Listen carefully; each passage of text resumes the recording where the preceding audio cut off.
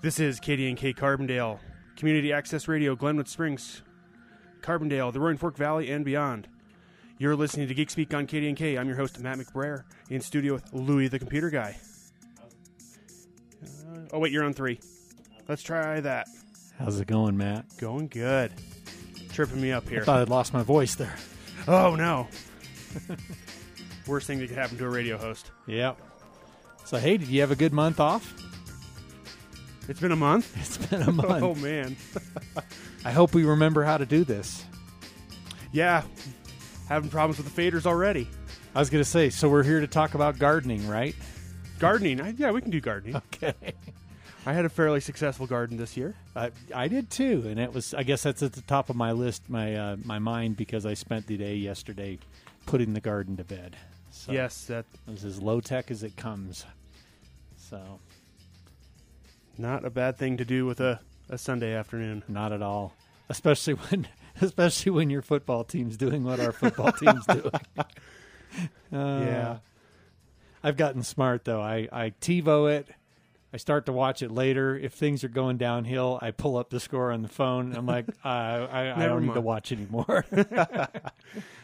So, you're listening to Geek Speak 963-2976. If you've forgotten the number after a month hiatus, yes, give us a call. We are here to help you jiggle your printers and reboot your cables. And let's see, we can talk about the new MacBook Pro. Kinda. We'll see how much is there. There's a lot of vicious rumors floating around about it, but one question I fielded today from somebody who's like getting ready to buy or starting the purchase process, that I don't know if we've talked about it lately on the show, is that if you're buying a brand new MacBook, you pretty much have to make sure that it's got everything under the hood that you want it to have, because it's not upgradable. Yep. It's, in the slightest. I mean, even putting a new battery in it after the battery craps is problematic. Yeah. I've got 3 of those on my shelf right now that I did everything right, and they've got it up to like somewhere around 40 or 50 screws now to replace the battery in some of the new MacBooks, and it doesn't go well. So anyway, all that aside, make sure you got enough hard drive, make sure you got enough memory, aka RAM. Make sure that you've got the right processor under the hood. Not that you could ever upgrade that. Anyway, I was going to say you have. Hey, I can upgrade the CPUs on my 12-year-old Mac. Yeah, I was going to say I got some quad core Xeons at 2.8 gigahertz. I think I can find 3.2 gigahertz Xeons for that somewhere. But I don't know if I've ever upgraded the CPU in a Mac. I was going to say I've replaced one G5. It was the CPU unit had failed. Oh yeah. You know what? Actually, I have. With the one where you have to have the big long tool to it's get like down a T10 or something through the heat sink. Yeah. That's so I have replaced a few CPUs. I think those are on the dual processor G5s. I think. But in general, I'm recommending to people that they, especially since you're stuck with it, go with either the i7 or the i9 processor. Depending on what you're going to be doing with it. Yep. Have you worked with the i9 processor at all? What's your review on it? So the only one I've worked with a little bit was in an Dell Ultrabook, and the only thing I had, it was very fast, but my thing and this is more of a Dell design choice or an Ultrabook design choice than anything else. The cooling was not up to my standards. Okay, so it was running right close to the line on it was temperature. Well, so sitting in the shade on a late spring day, doing video encoding was too much for it. Oh, okay. And did it just shut down on you? Did it overheat? No, it did a thermal throttle. So okay, so it slowed down the processing, right? So that it could. So it dumped the video into buffer, and stored it in the buffer and chewed through it. Okay, but it just it did the herky jerky on the stream a few times. Okay, so got it. But that's the i9. Yeah, and Okay. like I said, that's more of a thermal design choice than anything. That doesn't necessarily reflect Sure. anything on the i9, but that's the only one I have Okay. experience with. Yeah. Other than that, on paper they look like a great processor. Same with the Ryzen's. Ryzen 9 looks like an amazing Yeah. processor, and that'll probably be the next machine I build will be a Ryzen 9 machine with 128 gigs of RAM. Got it. Okay. So, 963-2976 if you want to call into the Geeks. After a month, you should have all kinds of questions piled up. But back to the Mac, and they're transitioning yet again to their own chip. So Yeah. originally the G2, G3, G4, and even the PowerPC before that were an IBM product called PowerPC. Yep. Which is still available. You can get a 22-core PowerPC RISC chip. RISC processor. Yeah. Still. Yeah. And or you can start with a little 4-core. But so that technology is still around. It's being used for certain things. And then they switched to x86, which is what all PCs have run basically forever. Since the beginning of time. Yeah. Yes. So yeah, I just realized that I gave somebody a bum steer today because I am so used to talking about the processing chips in terms of, which Intel chip, that I recommend. What's the official designation of the is the silicon chip? Is that what they're calling? So there's Apple's calling the it Apple Silicon. So you have you have IBM Silicon, you have Intel AMD Silicon, which would be the x86, and then now Apple is contracted with TSMC, which is who AMD is contracted with to make their ARM processor, which is called the M1. Okay. And I think the latest one is M1X, but I'd have to go double check that. Okay. Got it. Because it looks like the new. So the original one was the M1.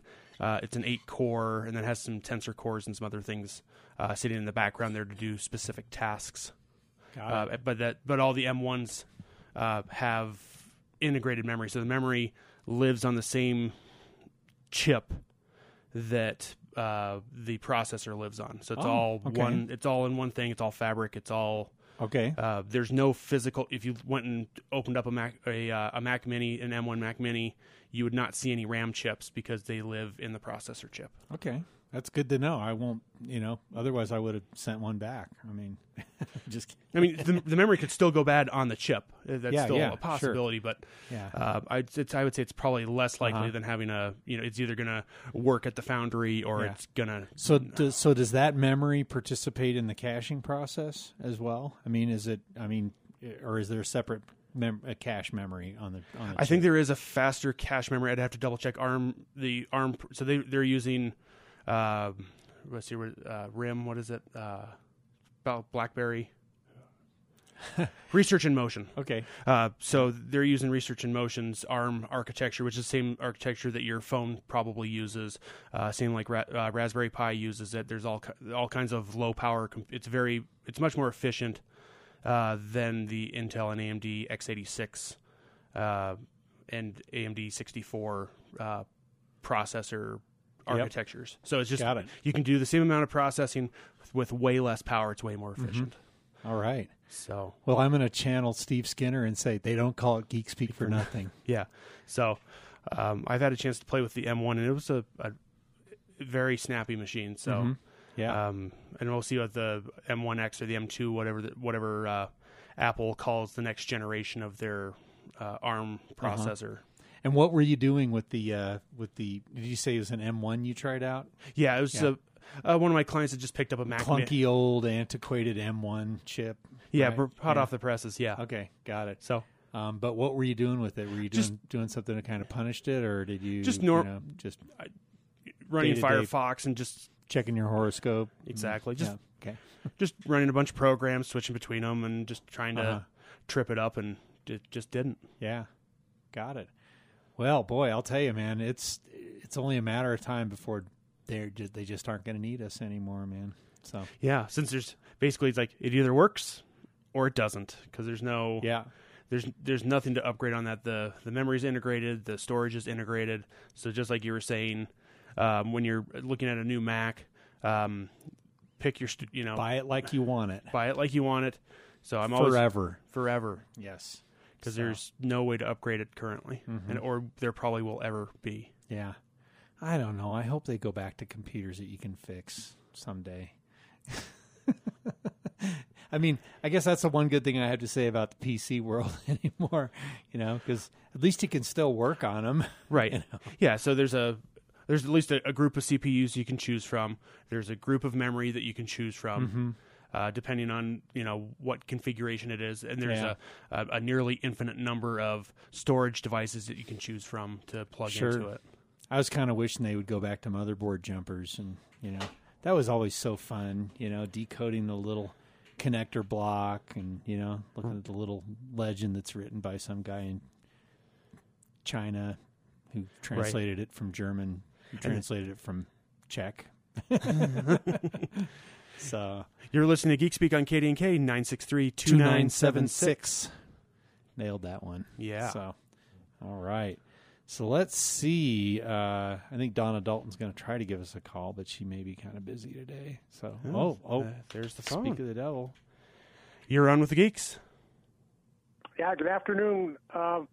Lately, my internet's been going out, and so I'll go unplug the router, and it it works for a day or two, and then it goes out again. This has been going on for a while. So it's AT&T. It's a landline. Do I call them to get a new one, or should I just buy one free market? Wait, you say AT&T? Do you mean CenturyLink? Right. Okay, got it.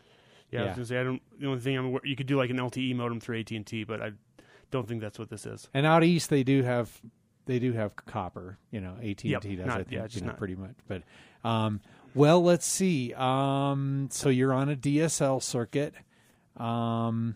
It is definitely most cost effective to purchase your own DSL modem. And you can pick them up on. I don't know when's the last time. It's been a long time since I've picked up a DSL modem. I've pretty much always had the ones from CenturyLink, and they've been sufficient for my clients. Yeah, so you can either buy. Probably your least problematic or troublesome way of doing it would be to just buy one from CenturyLink. Right. And that way you're going to get, because you could buy a third party one for $49. I think I've seen it for $49 on Amazon. But if you go ahead and get it directly from them, then they're on the hook to help you get it working right. And they just, not that they charge you if you're using a one that you got from somewhere else, but they give you all kinds of jive, like they wrinkle up their nose and go, I'm not exactly familiar with that model, or stuff like that. And if you get one directly from CenturyLink, don't they just give you one and then charge you monthly for it? Yeah, that's the other way you can do it, but that piles up pretty quickly, and before you know it, you've paid for that modem 6 times over. But on the other hand, if it stops working or is being troublesome, you can be like, "Hey, fix it." Yeah. So you're playing that game. You have to decide which one's a better value for yourself. If you want to pay the monthly and take the risk, or if you want to just say it's broke. You want to be able to call them and go, "It's broken. Please figure out why it's broken, and maybe send me a new one if that's the case." Yeah. So one other question I'd ask you though is, do you have those little DSL filters on all the devices that are plugged into your phone jacks? Do they have a little doohickey that has like a little short stretch of cable and a little box on it by any chance? No. Okay. No. So. Depending on how much stuff you've got, how many different devices, different phones you've got plugged into your wall jacks, that is another possibility of why it may be messing up. And the modem usually comes with, if it's from CenturyLink, usually comes with 2 of those little DSL filters. I would, if you can find that box and find those filters, if you have a landline plugged into the same line that your DSL is on, plug that into the wall jack and then plug your phone into it. That may help with the stability as well. Yeah. Oh, okay. You could actually, great. As a troubleshooting exercise, you could just unplug all of the non-essential devices, temporarily, and see if the DSL stays up. And if it still goes down, then you're on the right track with replacing the modem. But if it's okay after unplugging all those other devices, then it means you need some filters. So okay, all right. Thanks for the call. Great. Thanks for Have your a great one. Yep. Take care. Have a few more minutes here. 963-2976. Talk to the geeks. Yeah. So let's see. Yeah, we were going to talk a little bit about the Facebook outage last week, which actually that was a week before. I think it was a week before because it was it was the day that we were going to. I got a couple text messages as I was touring the interior of Wyoming. My Facebook's down. It is for everyone. And I'm like, well, get a life. So, do you ever point your clients to something like Down Detector? Yes, yeah. And downrightnow.com is another one. And so that would be a really good advice for our listeners. There are two different websites that monitor the up status of numerous different, they're like, 20 or 30 or 40 different sites at least they have on there. Yeah, probably more. Yeah, so if you're trying to figure out why you can't get that TikTok video that your grandchild uploaded, that's. And after I heard that Facebook was down, I of course had to go look, just to go see what's going on. And did they give them the big stink eye? Did they say, yeah, they're down? Oh yeah. But it was interesting to look at the graphs. So I went and looked at the graph for Facebook, and then Google and Microsoft Office and Bing and just a whole bunch of the other major sites that those websites track. And it was very interesting that pretty much unequivocally, every single one of those sites, there was a spike. And I don't know, I don't have enough drill down in the data from those sites. Maybe somebody who works there could drill down. But there were outage reports for pretty much all of them. So I don't know if it was like something where pretty much all those pages were were linked to Facebook in some way. The little Facebook logo or something was at somewhere on the page, and it was like, all right, the computer's sitting there going, "I'm waiting for you, Facebook. I'm waiting for you." And so they reported it as not responsive. Got or something. it. In other words, they were websites that had external Facebook content built into their sidebar. Yeah, whatever it was, and it was causing some loading issue of some kind. Yeah. Okay. So, all right. But it was just interesting to look at that. That is a good angle to look at it from. I wouldn't have thought to do that, but no, I was just because I'm just a full blown professional Facebook hater at this point. It's the whistleblower stuff has just been so hideous, and so I can't say that I'm a very good tech resource for anybody who's still addicted to Facebook at this point. So yeah, it's I'm getting all my work done on Parler. I'm just kidding. But no, it's so that was the thing. So they had Facebook had a technical issue. They had somebody major networking some issue. geek got in and air quotes tried to make things better and blew it all up. Yeah, for a period of time. Yep, so. Broke their access control, broke their routing protocols, broke their DNS. They had to go manually reset all of their data center routers with a new piece of information on the reboot, so they can reconnect to their peers. Wow. So yeah, real interesting mess from a technical perspective. I'll be looking forward to somebody putting together white papers on what on the technical breakdown of how that happened, because it's going to be a fantastic read for somebody doing stuff at scale and how to not make that mistake again. Yeah. Oh, I'll tell you, like I said before the show, I'm so glad that I wasn't sitting in the big control seat on the bridge of Starship Facebook at the moment. The senior network architect or something. Yeah, exactly. Which I guess would be we could transition into William Shatner's trip into space, huh? Yeah. How spectacular was that? It's, I would have never thought that you could shoot a 90-year-old person into space and have their body just not come apart, But I'm really glad that his didn't come apart. Well, what is it like? What's a lift rocket like that? 3 to 4 Gs? Yeah, I was thinking that it was. I thought they were saying something as like it's like 6 Gs when you're doing reentry, or like max Q or something. Yeah. So another call here. Yeah. You're on with the geeks. Oh, hey, geeks. Hi. How are you? Good, Donna. Long time no talk to. I know. I missed the beginning of the show. What were you guys talking about? Let's see. Which beginning of the show? We started out by talking about the new MacBooks. Oh, she's salivating. Listen to her. Well, I tell you, I still think there's that part of me that just wants, I don't know, like I like the iMacs. Uh-huh. But I can't really carry them around. So, yeah. Anyway, and then there's the Mac Minis. They still have Mac Minis. Yep. Mm-hmm. So yeah, I think that's probably the avenue that a lot of people are going to go, to get the new chip. Yep. And so we were just talking about how people need to make sure, and when they do the specs on their new MacBook, they need to make sure they get everything that they want right now, because it's forever. Yeah. And so at least 16 gigs of RAM, and probably 2 terabyte hard drive. I don't know. Most people don't. I mean, unless you're doing video stuff. Mm-hmm. But I guess you'd have to you look at what you're using now and figure out what you think you're going to be using in 5 to 8 years. Yeah, maybe do a 40%.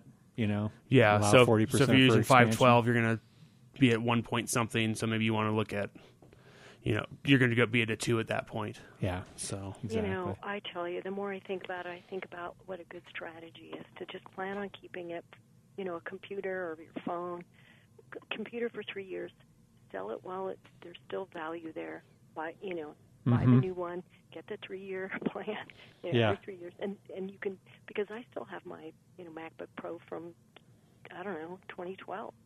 Yeah. I mean, there's not a lot of value in that anymore. If I would have sold it, you'd be surprised. You could probably sell that thing for $250, $300 on the swap.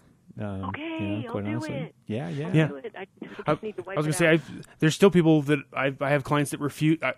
In my personal opinion, is that the 2012 MacBook Pro is the best laptop that Apple ever made. Yeah. And that was that Retina or pre-Retina? One right before Retina. Okay, Yeah. got it.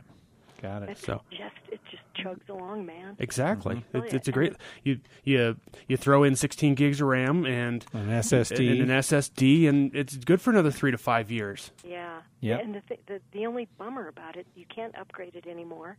The software, the operating system. Are you stuck at Catalina on that one? Yeah. Yeah. Yep. Got it. And I can't. What do you call it? Push it to my Apple TV. Oh, it can't cast anymore. Yeah. Got it. No, not that. That was the one right. I have the model right before that. Uh-huh. So, yeah, but okay. Now here's a trick though. Just get on eBay and find an older Apple TV. You'll be fine. Yeah, that's probably true. Yeah, I don't have the latest Apple TV for sure. Uh-huh. But anyway, yeah. So I was just wanted to say, hello. I was up in Breckenridge, and last weekend it was really beautiful. How was the weather up there? Okay. Yeah, it was a beautiful weekend. We were in the 60s, and I think my card said it was 72 today. Nice. Yeah, that's about where mine was. Yeah. Yeah. But it's looking like it's going to get kind of crappy. Yeah. It's okay. But that's the way it goes. So. Well, thanks, guys. Hey, we'll talk to you in a couple weeks, huh? Okay, sounds good. Take care, Donna. Bye-bye. If you have a short question, 963-2976. That was our foreign correspondent, Donna Dalton, calling in from Commerce City, Denver. Yeah. So just to get the be technically correct, for the MacBook Pro, it's called the M. So you have some chip options they call it the M1 Pro and then the M1 Max. One of them being 8-core, 10-core, and then it looks like the big thing is the number of GPU cores goes up with the Max. Mm-hmm. So. Wow. I wish they'd just make an M1 Amateur, I mean... Well, I think that'd be the MacBook Air or the Mac Mini. Oh, okay, got it. So nice. Yeah, it looks like they're going to have a fairly professional laptop again. I'll be curious to see what the tech community does at that time. Yeah. Well, I guess I better start saving my pennies and get me one. So. Yeah, they're not cheap, that's for sure. Yeah. You've been listening to Geek Speak on KD&K. I'm your host, Matt McBrayer from Roaring Fork Help Desk, in studio with Louie the Computer Guy. Hey, thank you, Matt. All right, and we'll be back beginning in November. Yes. Don't touch your knob.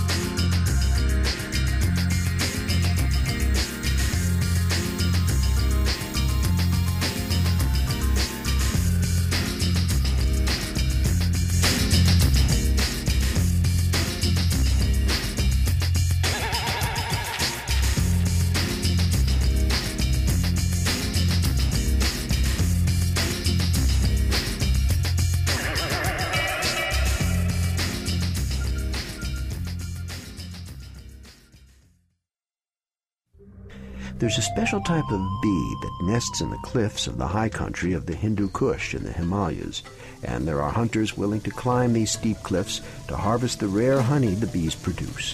I'm Jim Metzner, and this is the Pulse of the Planet. We're listening to the sounds of the Apis laboriosa bee. The beekeepers are local men who practice the dangerous art of harvesting high-altitude honey. These people are honey hunters, and honey hunting is their livelihood. The honey from Apis laboriosa is very, very expensive, and it is being used in Japanese medicine, Korean medicine, and Chinese medicine, and there is great demand for this high-altitude honey. Farouk Ahmad directs an international beekeeping project working with honey hunters. He says that the lure of this valuable honey is threatening to destroy the cliff bees. Bees are not for honey only. The major task of bees is pollination. The beekeeping project has been teaching honey hunters about the important role that bees play in sustaining the local ecosystem. If these bees are over-harvested, local crops may fail and the valuable honey will disappear. Now honey hunters believe if their bees go, if they are totally destroyed, then their livelihood will go. So we are working with them while harvesting honey from different cliffs. We are trying to make people understand that all the bee combs should not be harvested. At least 20 to 50% bee colonies should stay there on different cliffs.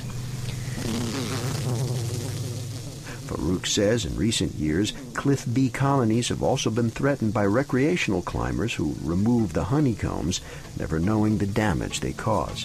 Pulse of the Planet is presented by the National Science Foundation. I'm Jim Metzner.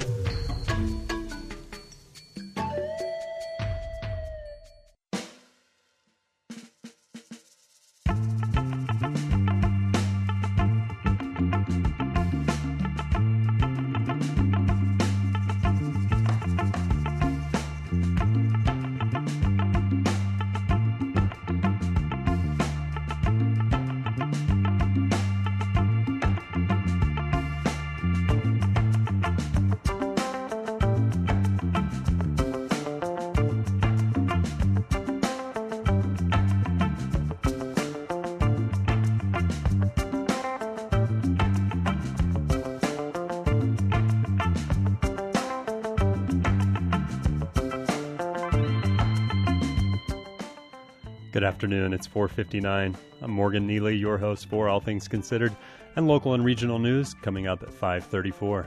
Stay tuned for all of it. This is KDNK, Carbondale Community Access Radio, Glenwood Springs, Carbondale, the Roaring Fork Valley, and beyond.